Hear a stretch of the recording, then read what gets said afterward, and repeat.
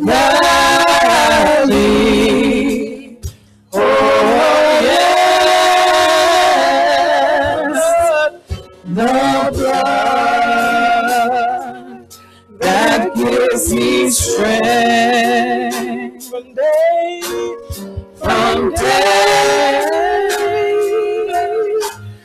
to day. It will never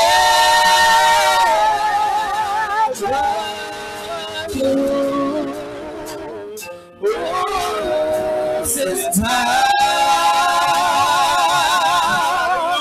One more time. Oh, I know it reaches. Hallelujah. Oh, it reaches to the highest mountain. Oh, and I know it flows to the lowest valley. Oh, yes, the blood that gives me strength from day to day. It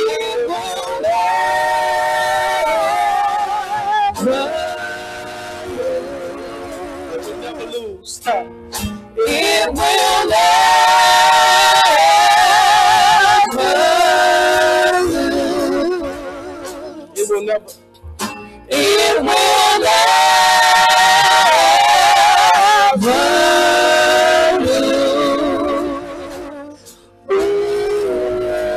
its power.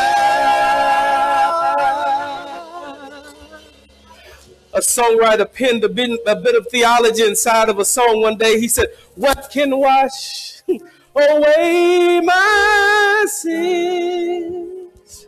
Nothing but the blood of Jesus. What can make me whole again? Nothing but the blood of Jesus. Oh, precious is the flow that makes me white as snow. No other that I know. Nothing but the blood of Jesus.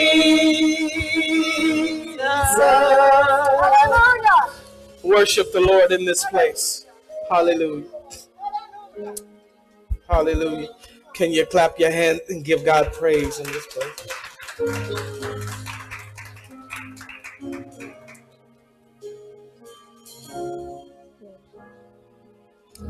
Jesus.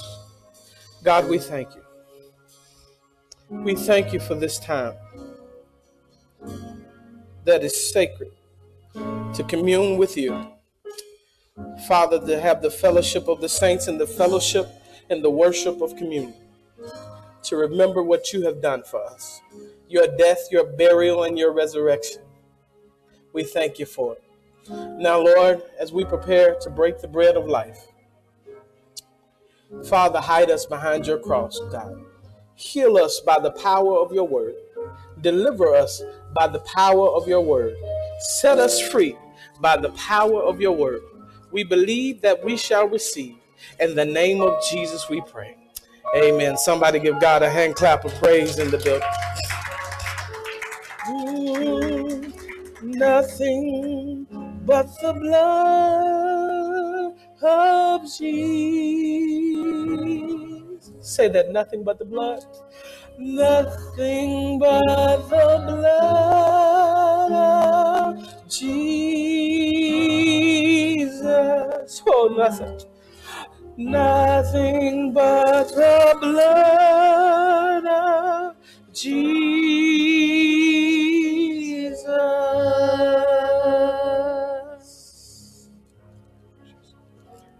Worship him where you are.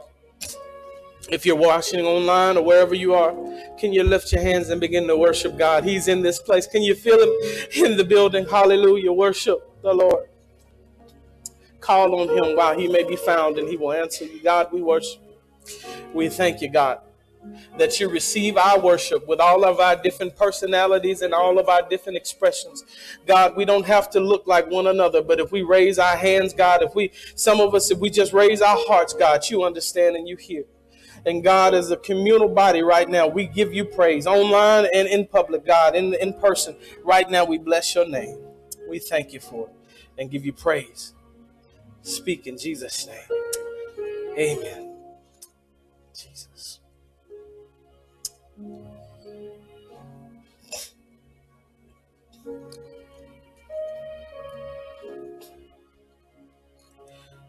Sometimes we feel like we always have to fill the space with sound, but I'm just going to let Turhan play for a second. And I'm going to give you a few seconds just to spend some time with God. Just a second in prayer. I know that's not our normal mode of operations right now. You're ready for me to break the bread.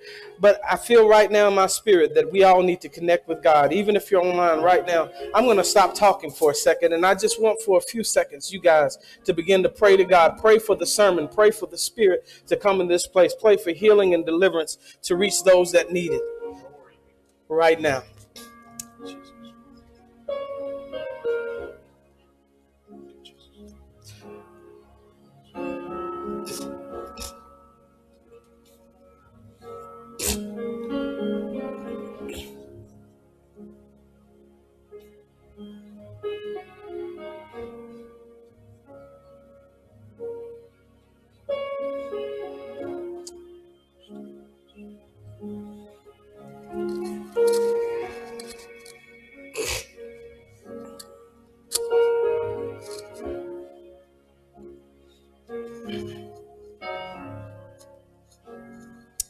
The word of God for the people of God coming from the book of James, chapter 1.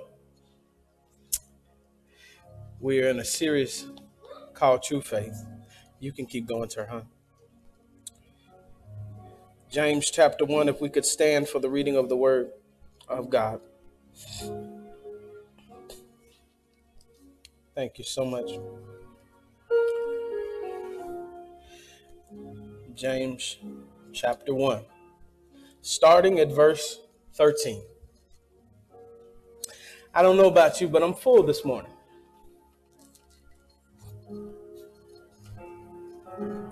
I feel the presence of God. God is omnipresent. He's always in the building, but it's wonderful when he lets us feel his glory. James chapter 1, verse 13. Let us read together in concert, and it says, when tempted, no one should say, God is tempting me. For God cannot be tempted by evil, nor does he tempt anyone. But each person is tempted when they are dragged away by their own evil desire and enticed.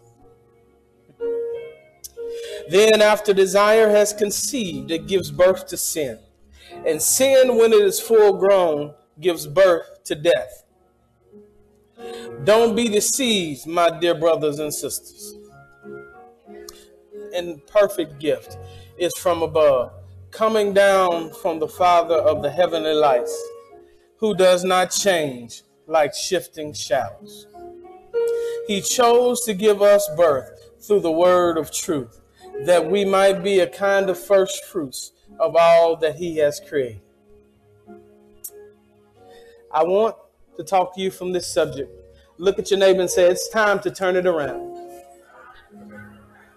You may be seated in the presence of God. God, speak, your servants listen. And we'll give you the praise in the name of Jesus. We pray. Amen.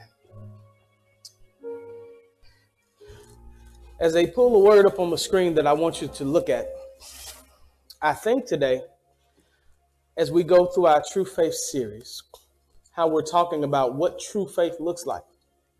There are so many models and counterfeits of what faith could be. And as the church has matriculated down through the ages, there are all sorts of ideas and philosophies that have found their way on the inside of the church.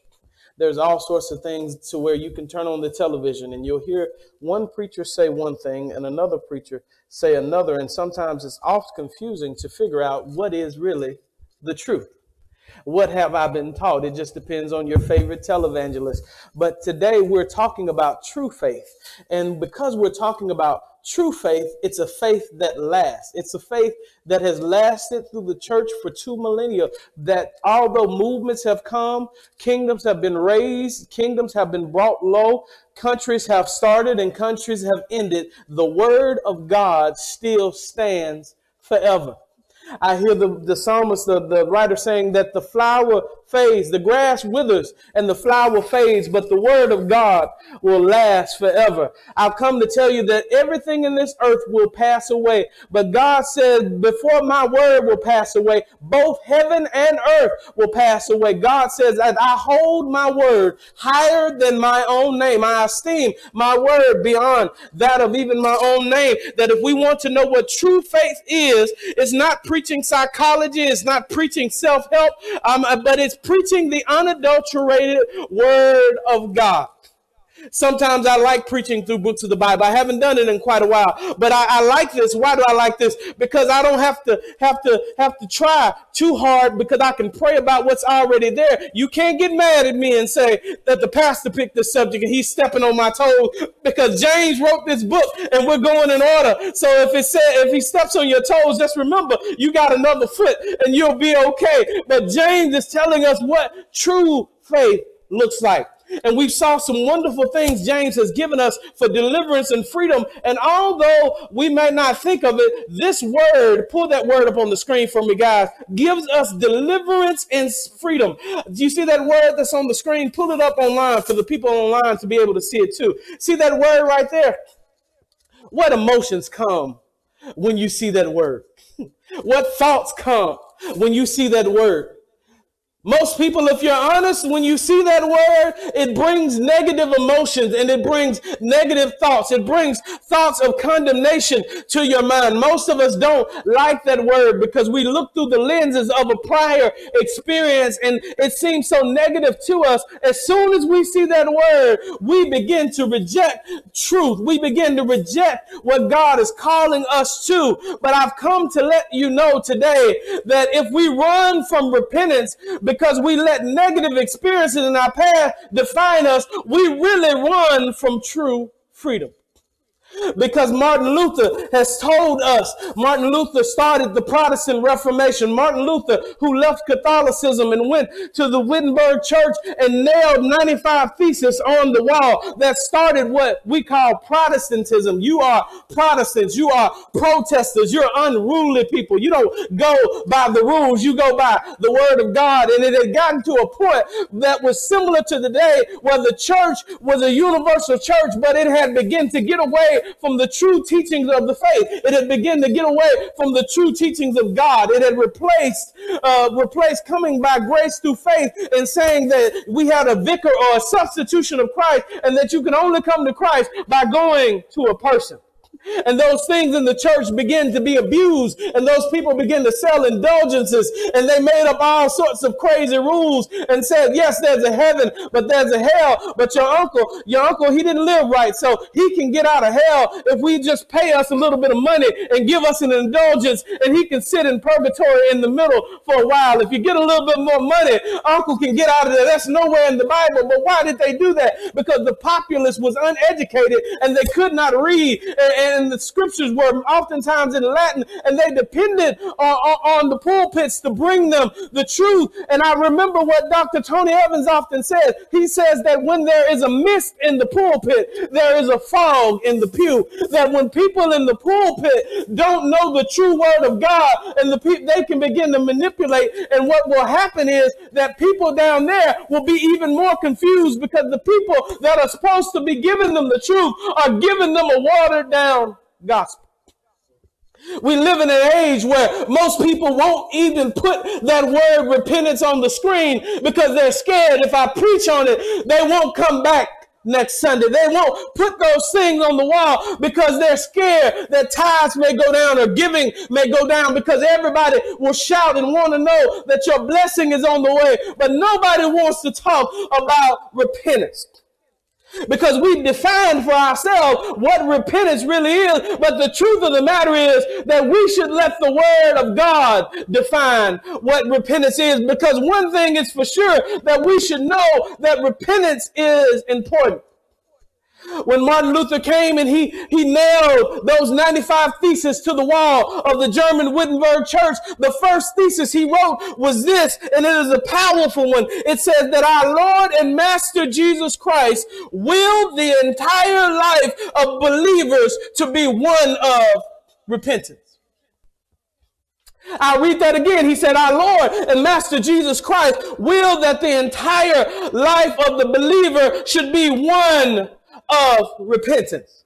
I'll put it in a way that you can understand. Instead of quoting Martin Luther, I will quote Willie Berry, and I will say this: show me a church that does not have a culture of repentance, and I will show you a church that's not a church.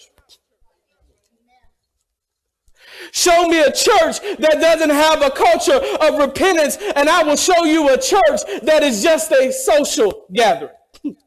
Show me a church that is not having a culture of repentance, and I will show you a group of people gathering together, but they are really not the church that God called them to be. Well, you might not trust Martin Luther, and some you may not even trust Willie Berry, so I'll give you somebody else that you can trust. Pull up Luke 9:23. Jesus said it this way. It says, then he said to them all, whoever wants to be my disciple must first deny themselves, pick up their cross, and follow me daily. Everybody say daily. Jesus didn't use seeker-sensitive language. He actually uses strong imagery. That's why we talked about, like we learned yesterday, about theological drama. He used strong imagery because the cross is the most excruciating, and that's where that word actually comes from, thing that you could think of. When you say, I have excruciating pain, it comes from that word meaning to crucify, because it is the most brutal and it is the most horrible way that a person could ever die. And here it is, Jesus is saying, if you really want to follow me for real, he brings up crucifixion. He doesn't say, come give your life to me, and I promise he's going to take you to the best higher echelons of life, and everything that's going to happen to you is going to be good, and everything that happens to you is going to be fun, and everything that happens to you is going to be a blessing, and that you're going to get good blessing, pressed down, shaken together, running over. He said, if you come to me, the first thing you have to do is die. That's why many people don't want to come to Jesus. They want to come and they want to feel good. They want to receive the worship like they did. I love good playing because I'm a musician, and Brother Turhan had me in such a state. I was listening to the Spirit and I was meditating. I didn't even want to go forward. Good worship will get you going. But here's the thing. What are you going to do when you leave the four walls of the church? Because worship alone will not do. If you're going to follow Christ, you must daily be in a state of repentance. Jesus uses strong imagery, and he's saying something to us. He's letting us know that change is not comfortable. Being our best selves is not comfortable. If you're going to be what God has called you to be, it's going to take you out of your comfort zone. Somebody say, I got to get out of my comfort zone. But although change is uncomfortable, change is necessary. If I'm going to be the person that God called me to be, if I'm going to go through sanctification and be sanctified and be a bride that is without spot or wrinkle, his blood has already cleansed my sins. But there are some things on earth that I need to change because I am a witness for Christ. How do you know? He said, for you are the light of the world, and a light cannot be hidden. Sometimes people, the only Christ they will see is you. Brother Dave and I talked to a neighbor the other day. He came over to the parking lot and he said, I like when y'all have services outside and it's getting warm. We're going back outside after a while, Brother Terhan, and we put it on the radio. And he says, I'll listen when you're outside. And as we began to talk, he really liked it. But what he was saying is, I like it, but I'm not coming in there. Some people won't come within the four walls of the church, and the only Bible they will see is the Bible on the pages of your life. And the only way they get a clear picture through muddy water, which we are, is to have a life that is submitted to repentance. Touch your neighbor and say, it's uncomfortable, but it's necessary. Now we're coming back to James. In the text, James is telling us something that we don't like to hear because we like to be like the old show Flip Wilson. Does anybody remember Flip Wilson? Flip Wilson would go do something crazy, and after he done something crazy, he said, the devil made me do it. It was the devil. Flip made some excuses, but most times James is saying the devil didn't make me do it. Somebody say, I did it because I wanted to do it. Ooh, that's a strong statement, isn't it? Let's say it again. Raise your hand up and testify. And let's be honest about those things that you made excuses. Raise your hand high and say, I did it because I wanted to do it. I knew it was wrong, but I did it because I wanted to do it. We don't like that because it makes us know that there's something within us that needs to change. James is talking to us about our fleshly nature. Paul puts it this way, that the flesh wars against the spirit and the spirit wars against the flesh. There is not just an external war that you're trying to live through, but there is an internal war that has you struggling, saying, I want to say this, but I need to say that. I want to do this, but I need to do that. And sometimes you say, I need to do this, but I'm going to do that. And if we'll be honest, if we're going to change, we have to admit that there is a struggle in us, and sometimes we just don't want to do right. We have in us a mind, a will, and emotions, and the Bible calls it the flesh sometimes, our fleshly or depraved nature, and it wants what it wants, and it likes what it likes, and it tries to do what it wants to do, and it doesn't care who it hurts in the process. If your flesh likes bacon, it doesn't care that you have high blood pressure. It'll deal with that later. It's going to have you say, I want this bacon while you stroking out. If the flesh likes to shop, it doesn't matter that you hide your car in the back of the parking lot because you want somebody not to repo your car. It's going to say, I want what I like and I'm going to get what I want. If your flesh gets a rise out of telling people off, you're not going to be able to choose to give a soft answer. If you're governed by the flesh, you're going to tell them everything you want to tell them and dare them to say something back. Because the flesh wants what it the flesh likes what it likes. It tries to do what it wants to do. And it doesn't care who it hurts in the process. We have to come to reality with a startling truth that there's something inside of us that is at war with God. We are at peace with God because God has saved our soul, but our flesh is constantly at war. And if you'll be honest in the church, sometimes it's a struggle to do the right thing because the wrong thing feels so right. I'll say that again for somebody that didn't catch that. Sometimes it's hard for us to do the right thing because the wrong thing feels So I was riding down the street, and I'm from the South, and I like Southern people. You know, we're not in a hurry to go anywhere. We just ride. We have our hand on the horn, and we got the different things. This is hey, and this one's how you doing. This is how your mama and them. There are all those different waving and things. That we're not in a hurry to go anywhere. But I found people here seem to be in a hurry to go nowhere. And every now and then, I hear a hump at the back of me, and then I see a wave, but it's not a holy hand that lifting up. And sometimes the flesh wants to want what it wants, and the flesh wants to say what it wants to say. And then all of a sudden I say, you better not say that. You better not do that. Oh, be careful, little eyes, what you see. Oh, be careful, little eyes, what you see. For the Father up above might be looking. He is looking down in love. Oh, be careful, little eyes, what you see. Oh, be careful, little tongue, what you say. Oh, be careful, little tongue, what you say. For the Father up above might be looking down in love. I'm going to modernize it. Oh, be careful, little thumbs, what you post. Woo. Oh, be careful, little thumbs, what you post. For the Father up above might be looking down in love. Oh, be careful, little thumbs, what you post. Because the flesh wants what it wants. But here's the thing, that the person the flesh is going to hurt the most is us. And that sin is a prison.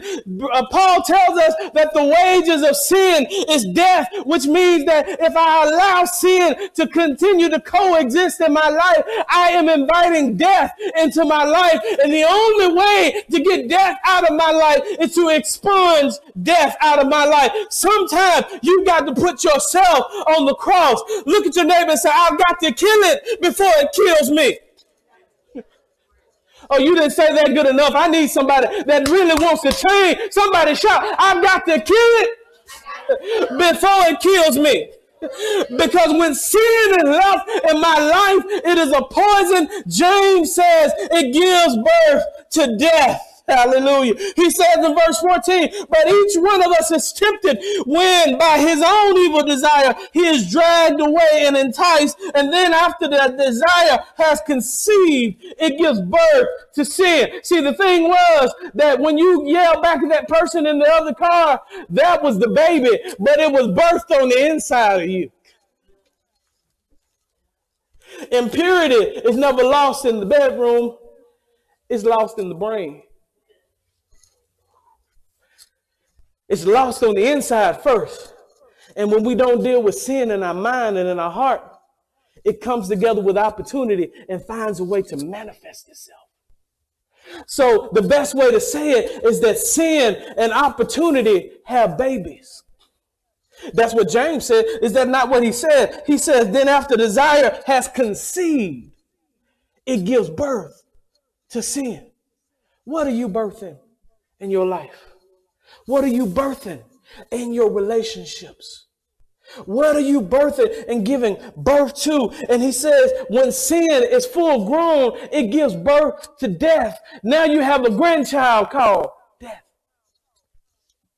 See, your desire was to be angry all the time. Your desire was to tell people off all the time. And you were just waiting. You ever had somebody that you didn't like? Let's be real. You ever had somebody you didn't like and you being nice to them, but you really don't like them? And at the same time, you in your mind say, I'm just waiting for the right moment for you to act the wrong way so I can really tell you what's on my... Okay, we got one honest person in the building. Just somebody that really is doing something that's rubbing you the wrong way, and you're looking for the opportunity to tell them that is something, a desire that is not godly on the inside. You're not trying to tell them for your good. You're trying to tell them to get some relief in your flesh because you feel good. It feels good to tell people off. It feels good to straighten people out. But the problem is most times while we straightening, we not straight ourselves. If you can't say amen, say ouch. I told you it was going to be happy, Brother Turhan. I told Brother Turhan, I said, I'm going to preach a happy sermon on repentance. And he looked at me. I said, yeah, it's an oxymoron, but just go with me. We're going to go with it. Could it be that We're giving birth to things that are causing death in our life because we don't have a life of repentance. We don't learn anymore how the art of crucifying our flesh. Could it be that the reason you can't feel God is because you won't let go of the world? There are many people saying, I don't feel God like I used to feel him. But all your friends don't like God. Everybody around you and everything about you doesn't like God. God has already died. He's already been crucified. It's time for you to put something on the cross. God's done what he's going to do. We had a beautiful communion service this morning. He's already died. The death, burial, and resurrection has already occurred. Now, Jesus said, if you're going to come after me, it's time for you to put some nails in your attitude. It's time for you to put some nails in your want to. I'm going to hit a little close to home. Most of you in here come to Bible study, so it won't hurt you. But somebody listening may know this. Guess what? You need to put some nails in your personal wants, cut off the TV, get in the car, and come to church on Wednesday nights.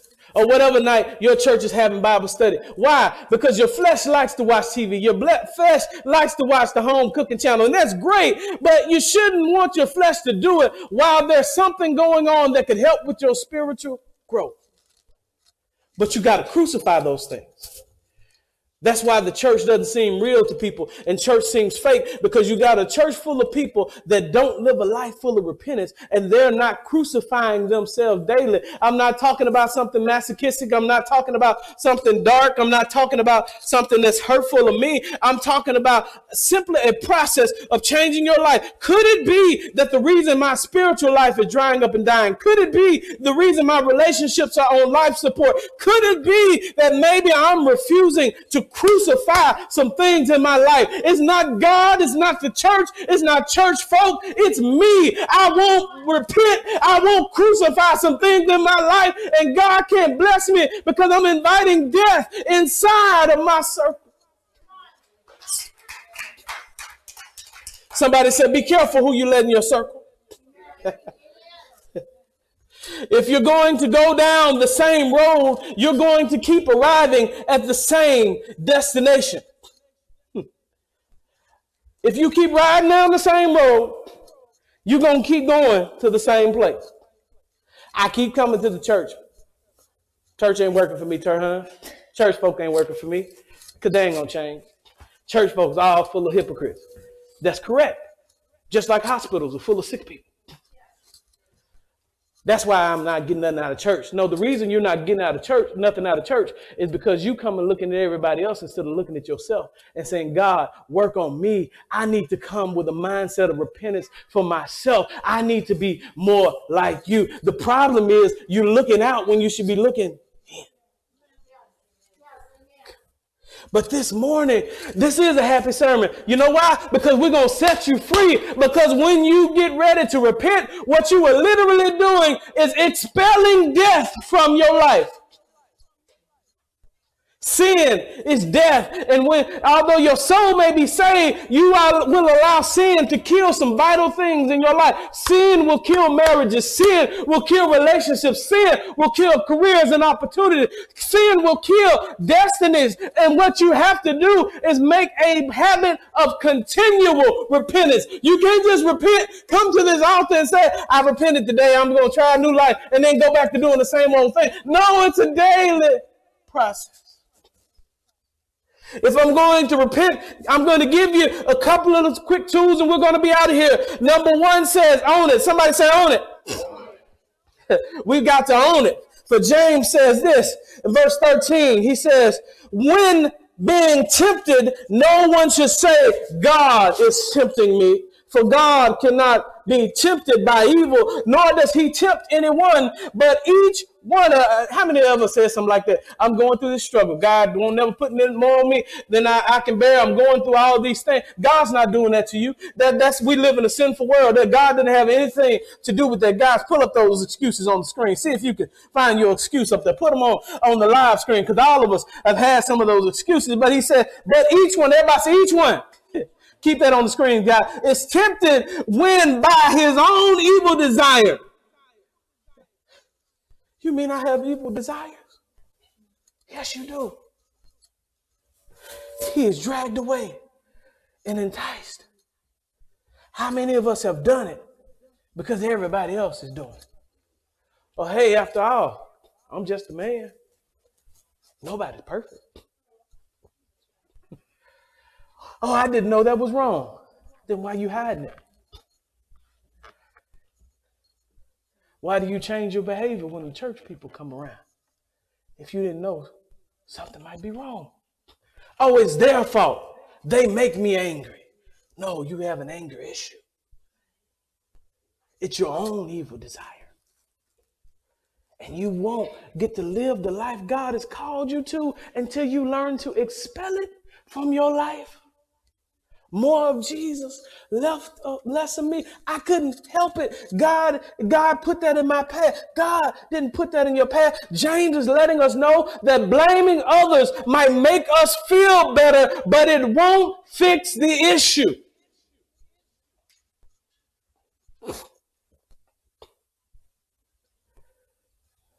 We need to think about that. Blaming others may make us feel better, but it doesn't fix the issue. Even after salvation, temptations come. But we need to be honest so that we are fighting not phantom issues, but we're dealing with issues at the root cause. Number one, I have to own it. Everybody say, I'm going to own it. He says that each man is drifted away or tempted or pulled away. If you're being pulled away, what are you being pulled from? God's and God's best for your life. You're pulled away when you're tempted by your own evil desires. For some people, it's lust of flesh. For some people, it's lust of money. For some people, it's lust of power and status, or whatever it will be. But when we're driven away by our own evil desires, not only do I have to own it, but number two, as a matter of fact, I'm going to stop right now. If you're watching this right now, share it. Somebody needs to hear it. Everybody that's watching this broadcast, share it right now. If you're in church, I'll give you permission to be on your phone for just a second and share this broadcast. Why? Because people need to hear this, because this is life. Repentance is life to people. Repentance means changing. When you look at repentance, there are actually two words in repentance. One is meta. We hear that in Facebook now. What does meta mean? Meta, like metamorphosis. But this word is not metamorphosis. This word, or metamorpho in the Greek, this word is metanoia. And what metanoia literally means is to change the mind. The mind, the will, the emotions, the seat of the emotions. He says, be ye not conformed to this world, but be ye transformed. That word is metamorpho. Change into a new being by the renewing of your mind. If you want to be somebody different, you got to change what's going in your mind. Everybody say garbage in, garbage out. You want to be spiritual, but check what you're watching on TV. Garbage in, garbage out. You want to be spiritual, but all your friends and you like to do is gossip. Garbage in, garbage out.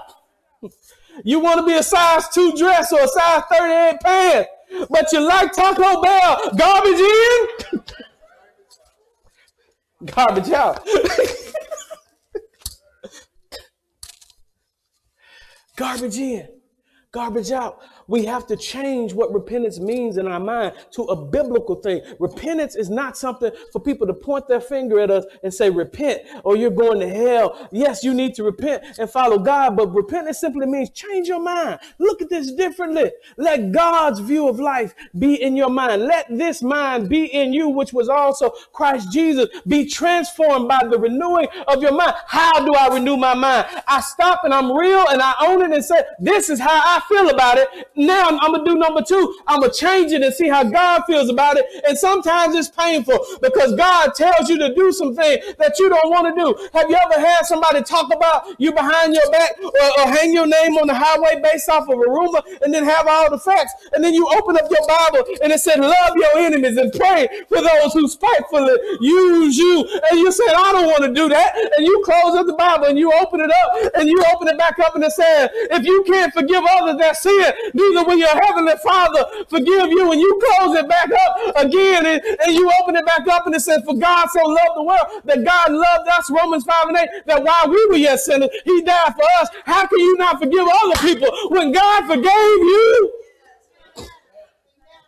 That's a life of repentance. When I put the word on the stuff that I don't like, when I put the word on stuff that doesn't make me feel good, I have a problem with whatever, pastor, whatever it may be. I have a problem with it. I have a problem with lust. Well, get in the book of the Bible and it says, how can a man make his way pure? It'll tell you how to do that. It'll tell you to flee fornication. I have a problem with gossip. Well, guess what? The Bible says that God hates feet that are quick to mischief and hands that shed innocent blood and a lying tongue. And most times gossip is lying. And guess what? I don't want to be in that camp. So guess what? I need to change. Why are you coming every week if you're going to stay the same? Why are you going to the car wash and your car wash is just as dirty when you leave as when you came? Why call yourself a Christian when you refuse to live like one? Why call yourself saved and want to continually look and act like the world? See, the problem is, Brother Turhan, in the church, we've been beaten down so much that we've gone on the defensive instead of the offensive. And we want to tell people, hey, brother, I'm just like you. I got sins and faults just like you. That's a lie. I'm not like you. Because if any man be in Christ, he's a new creation. I'm a peculiar person. Yeah, by essence and nature, we're humans. Yes, by essence and nature, we sin, but I am submitted to Christ. And if you are not submitted to Christ, we have two completely different destinations. And I don't need to make you feel better by placating you and lying to you, telling you that the way you live it is on the right way. If I know you headed wrong, love will let you know. This wasn't even in my sermon. This is free. I don't remember which one it is, but there's a magician group called Penn and Teller, and one of them is an atheist. And he said one thing that bothered him about Christians is, he said, if Christians really believe that they had the truth to eternal life, he says they have to be some of the cruelest people in the world, because all the Christians I know never say anything to me about God. How cruel would it be to see somebody in a burning house and never tell them, because we don't want to be offensive. The world doesn't mind offending Christ. Why do we worry about offending the world? That doesn't mean you have to be obnoxious. But it's okay to be different. You are different. You are a royal priesthood. You are a holy nation. Those that will show forth the praises of him that brought you out of darkness into the marvelous light. So you can tell somebody, I have made a transition. I know what it's like. I may not be just like you, but I've been you before. That's a better way to say it. I know what it's like to wake up in the wrong places. I know what it's like to wake up in beds that are not my own. I know what it's like to be intoxicated. I know what it's like to be a gossip. I know what it's like to be a liar. But I also know what it's like to be redeemed by the blood of Jesus Christ. And that stuff doesn't... Number one, I have to own it. I don't know if they put this PowerPoint on the screen, but I want you to put that up. I want us to read that together. It talks about excuses. Let's read that together. What does it say? When excuses cease, change begins. We're going to say that 2 more times. Let's all say that together. I like that. Let's say it again. When excuses cease, change begin. Now say it from your belly like it's a praise break. And Turhan's on there and Haley's going. Let's say it real loud. When excuses cease, change begin. I would come to Bible class, but I'm so tired. When excuses cease, change begin. I would have a prayer life, but I got so much going on. When excuses cease, change begin. I would look inwardly at myself, but it's my husband and my wife that's making me mad. When excuses cease, change begins. Oh, this is a good word. This is an exciting word. You may not shout to it, but it's the truth, because it is inviting life into our life and expelling death. Number one, everybody say we have to own it. Number two, you need to what? Change it. And now number three, hallelujah, we need to walk in it. He tells us something. He says, every good and perfect gift is from above, coming down from the Father of the heavenly lights, who does not change like the shifting shadows. I'm so glad that God's consistent, because we are not. We need something to measure against. And that's why we don't measure our life against people. Never tell yourself, at least I'm not them, because you haven't said anything. Unless you are measuring against the straight edge of the word of God, because people will let you down. I will, and I in the future, and I'm going to let you down. You know why? Because I'm a human. And if you put me on a pedestal, you are going to be sadly disappointed, because I have flesh and blood like you. I'm redeemed by the blood of Jesus Christ, but humans make mistakes. You don't live your life based off of mine. You live them based off of the word of God. You can make an excuse and say, well, he did this, and that's why God didn't want you using me. He wants you to use this. Thy word is a lamp unto my feet. Hush, thy word is a light unto my path. James says, to really walk in truth, we need to shed the light of God's word. Why? Because this is the beautiful part of repentance.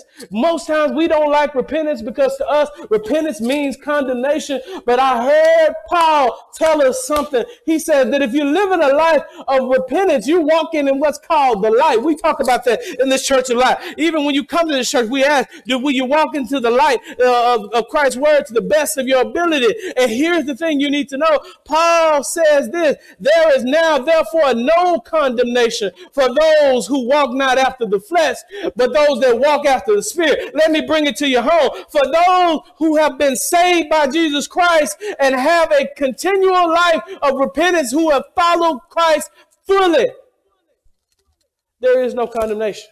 Well, I remember you did that, but you also remember I got up, and if a righteous man falls, what makes him righteous is that he gets back. I remember that they did this, but they got up. There's no more condemnation. Repentance isn't condemnation. Repentance is freedom. Aren't you tired of being bound by guilt and shame and sin? Aren't you tired of being a slave to your own emotions? Aren't you tired of being a slave to your own insecurities? Put them on the cross. I haven't said it for a while, but when you wake up in the morning and you look at yourself, I want you to wake up in the morning and you look, say, self, you're looking good. Self, you got a good smile. Self, if I had your face, I'd turn mine in. But self, guess what? I got this cross for you. It's waiting on you. When you come on out of the bathroom right now, before you talk to anybody, I got this cross for you. You need to get on that. You can't go to work with me because you like juicy gossip. Self, I'm going to have to put you on the cross. Self, when you go to the grocery store, you have a wandering eye.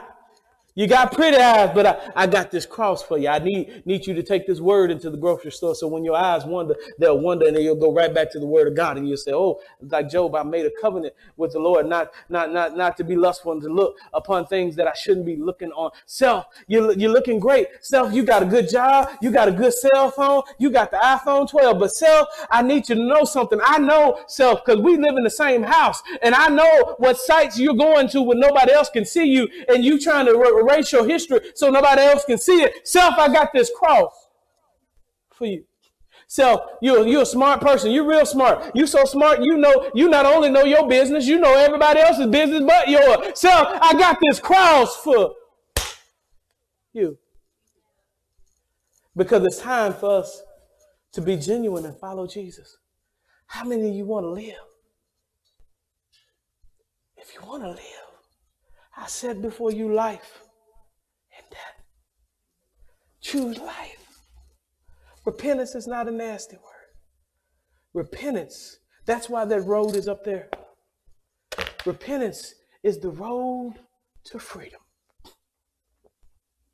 Repentance is deciding that my flesh and my desires will no longer control and be the master of my life. I can't lose weight because I'm a slave to everything I like to eat. Doesn't have to be like that. Put your flesh on the cross. You may have struggles. I struggle sometimes. But the life of freedom is on the way. When excuses cease, changes come. Now it's turn and plays today. We're going to do something different. We're not going to have a prayer team. I want every single person in this church to get up and come to this altar if you can. If you can't walk, that's fine. Just as I am, without one plea. I surrender all. Will you stand with me and come to this altar? Oh, to thee, my blessed Savior, I surrender. Come on, Chrissy. Oh, everybody in the building this way. Oh, I surrender all. You can sit at the altar, you can do whatever, but I want us here praying. I surrender all. Freedom awaits for you. All to thee, my all to thee, my blessed Savior, I surrender all. Say that again. Oh, I surrender all. You have a choice for life today. Give it to Jesus. I surrender all. If you're watching online, you have a choice today. All to thee, my blessed Savior, I surrender. Keep playing, sir. Now, the reason I called you up here is because all of us need to be at this altar. I want you to think of something in your life that needs to change.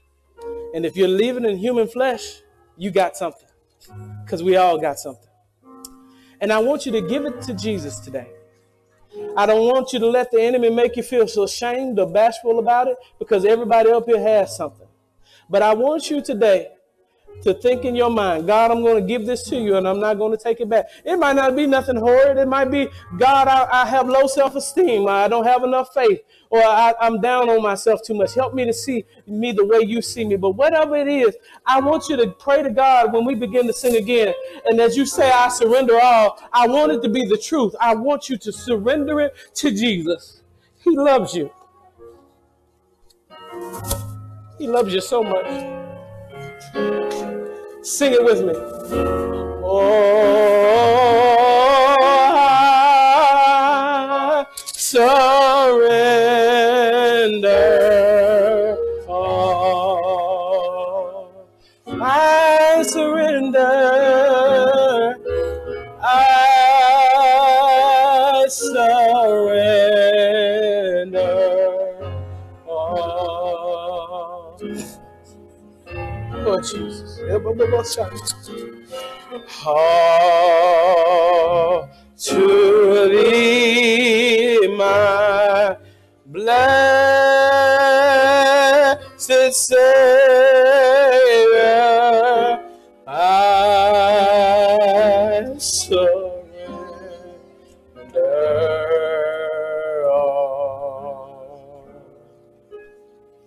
all to Jesus. I surrender. All to Jesus I surrender. All to thee I freely will ever, I will ever love and trust Him in His presence daily. Last time I surrender all, I surrender all. Oh, I surrender all.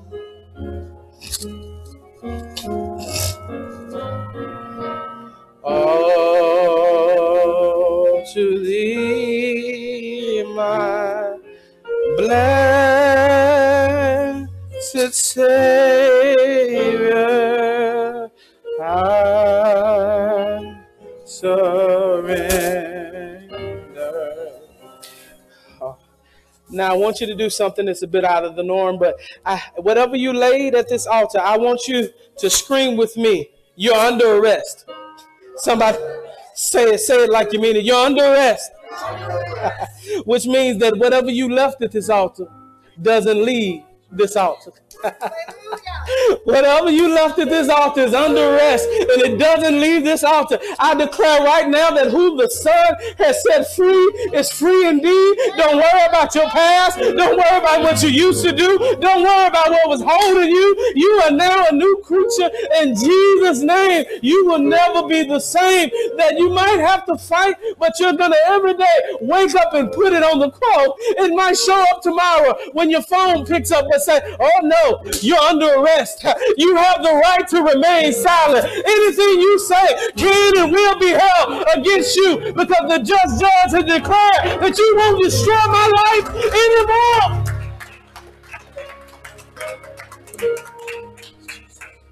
Hallelujah.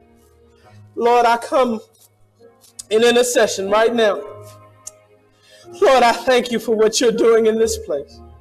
I thank you for the freedom and the deliverance that is taking place right now. And in the name of Jesus, I'm asking, Lord God, that you impart that freedom to your believers, God. Help us to walk and be close to one another so that we will not be bound by sin. But Lord, every day we'll wake up and joyously put ourselves on the cross so that we can fellowship and commune with you as you intended. For your blood has torn the veil. And we want to experience every part of every life that we have with you. We want the fullness of the experience. I pray right now to bless these your people. Lord God, as the shepherd of this house, in the name of Jesus, God, I pray and declare that they are blessed in the city, that they are blessed in the country when they come and when they go, and that wherever the sole of their foot shall be blessed in the name of Jesus. We're praying right now for the Jackson Church and Brother Dave, that they're having a hallelujah good time right where they are, God. We're praying for houses of worship all over. Keep us close together. Make us a family and connected so that one will not be able to fall without the other. Thank you for this beautiful sermon. Thank you for this beautiful word, God, that helps us to know that there's still more life to come. Help us to deny ourselves, pick up our cross, and follow you daily. In the name of Jesus, we pray. Somebody shout amen and give God a hand clap of praise.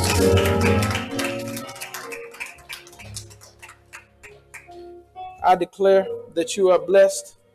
Hug somebody, tell them you love them. Invite somebody to church. We're gearing up for Easter service coming up. Let's make it a grand old service. We're going to do communion again next week. We haven't done communion in a while, and it's been on my heart to do communion. And we had a whole session in our leadership segments this week on communion and the sacraments. And Robin said, we can wait till next week. I said, no, we're not going to wait till next week. We're going to do it next week, but we're going to do it today. And I'm so glad we got to experience that. We'll see you guys Wednesday night. The Lord bless you and keep you, and make his face to shine upon you and to be gracious unto you. May the Lord lift up the light of his countenance upon you and give you peace. In Jesus' name, amen. Go in peace.